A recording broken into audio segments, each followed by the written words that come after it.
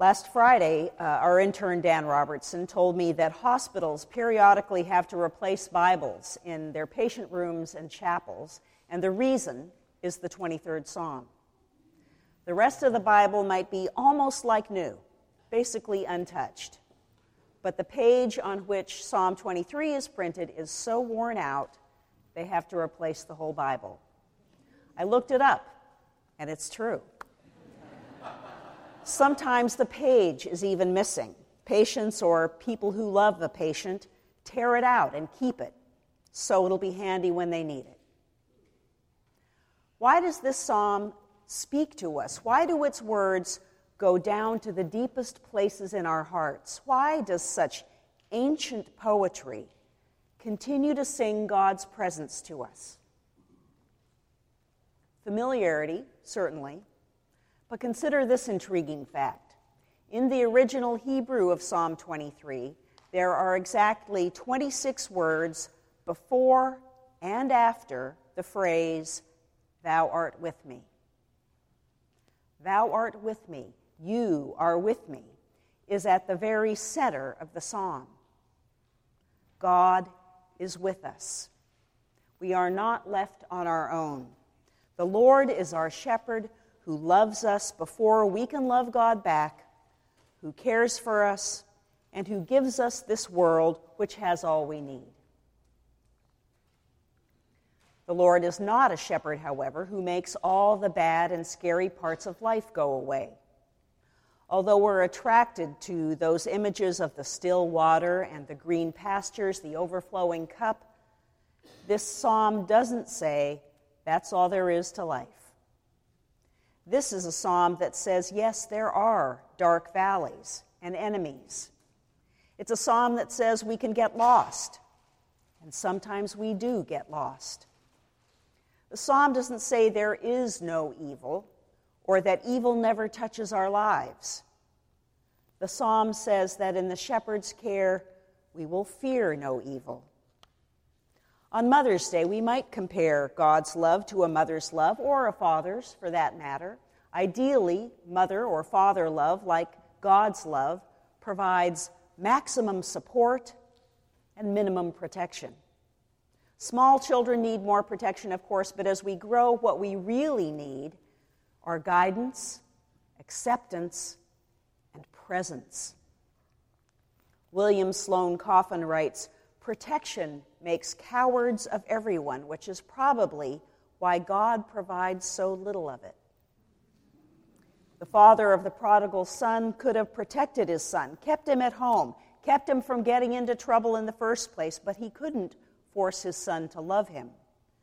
Without freedom, there is no real love. I know people who would say, this is just not enough. Why should I believe in or want anything to do with a God who doesn't protect me and my loved ones from bad things ever happening? What good does it do me that God is with me? Last week, the president went to Arkansas to visit folks whose lives have been turned upside down by tornadoes that ripped through their communities the last couple of weeks. President Obama visited Daniel Smith, whose house is barely standing. He walked up to Smith and his two sons, Gabriel and Garrison. "It's good to see you guys," the president said. "Man, it's wonderful to see you, sir," Smith replied.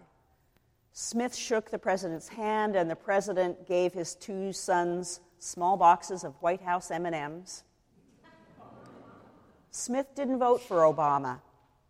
In 2012, the president lost Arkansas by more than 20 percentage points, but some things transcend politics. Smith said he's glad that the president came to his cul-de-sac. It makes you feel like he's in it with you.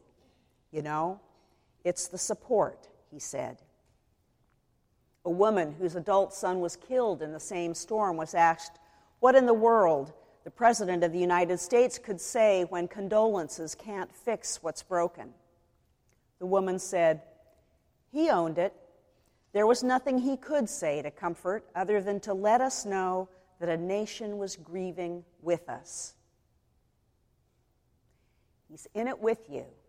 A nation is grieving with us. It does make a difference. I've heard from many of you that you can't imagine facing whatever it is you've faced, surgery, cancer, death of a spouse, teenage son or daughter in trouble, without the presence and support of the church. It does make a difference to know we aren't facing things alone. But how do you cultivate that sense that thou art with me, that God is with us? Someone said to me a while back, I pick up the receiver to talk to God, but there's just no one on the other end of the line. That is not an uncommon experience. A couple of thoughts on this. It isn't flattering to be compared to sheep, but there's a reason that the psalm uses this metaphor. Sheep get lost. Sheep get lost because they don't pay much attention to anything except eating. And if there isn't a shepherd watching out, the sheep nibbles its way lost. It nibbles a little bit of grass here, wanders over there for some more, sees a patch just past that rock, and before you know it, the sheep is lost or has fallen into a ravine or been devoured by a wolf. So even though we don't like to think of ourselves as being like sheep, this wandering off the path thing and ending up in trouble has a very human ring to it, doesn't it? It's so easy to lose our way. And we humans tend to get lost with so much more enthusiasm than sheep. The late psychologist Rollo May wrote, "Humans are the strangest of all of God's creatures because they run fastest when they have lost their way." People, like sheep, need help staying on the path. People need guidance. We need guidance in practicing the presence of God, which makes it ever so much easier to stay on God's path. One of my colleagues in the presbytery says, "From one Easter to the next, it's all about practices." The 23rd Psalm offers the same promises we hear throughout Scripture: rest, restoration, and peace, even and especially in the midst of danger and death. But, writes Susan Andrews, such blessed assurance comes with a price. We come to trust a dependable God only when we embrace a dependable discipline. In the Acts passage we heard this morning, we learned that after the grieving disciples were filled with the Holy Spirit on Pentecost, the church grew through devotion and discipline. Day by day, the new converts spent time together in the temple. Day by day, they broke bread at home and ate with glad and generous hearts. Day by day, they praised God, sold their possessions, and distributed the proceeds according to need. And day by day, God added to their number and added abundantly to their already abundant life.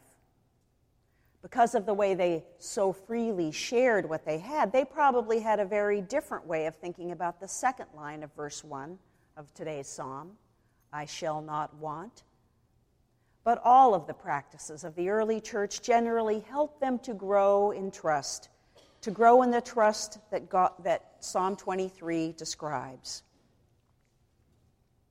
The psalm itself gives a clue to how we might practice the presence of God. For the first 3 verses of the psalm, God is spoken of in the third person. "The Lord is my shepherd. He leads me. He restores my soul." But then with the thou, in "thou art with me," the third person shifts to the second person.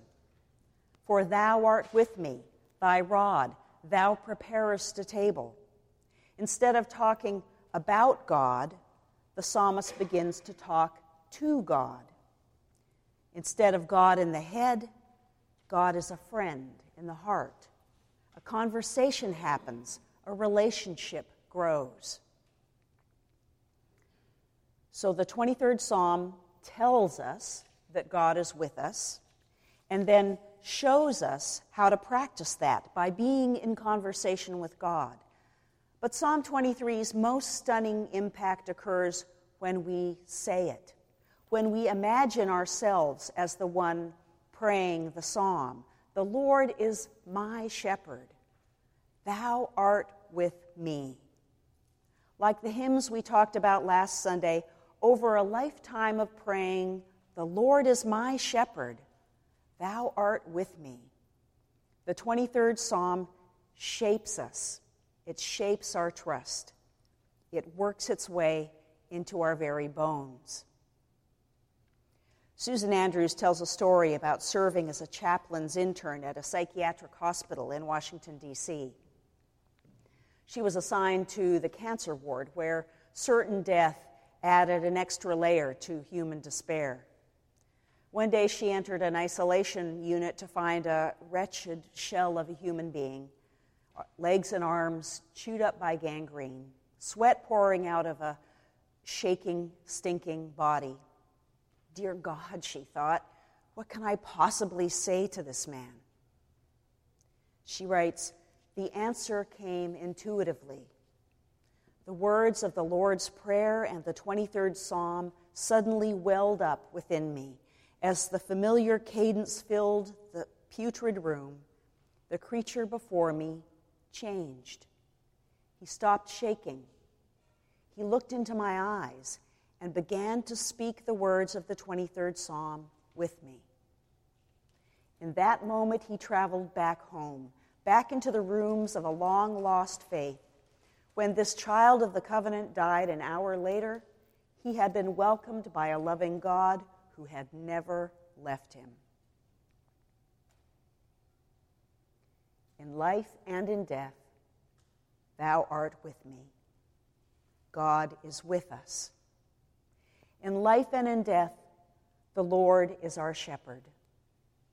Thanks be to God for God's presence with us in life and in death, spoken so powerfully in the 23rd Psalm, this touchstone of our faith.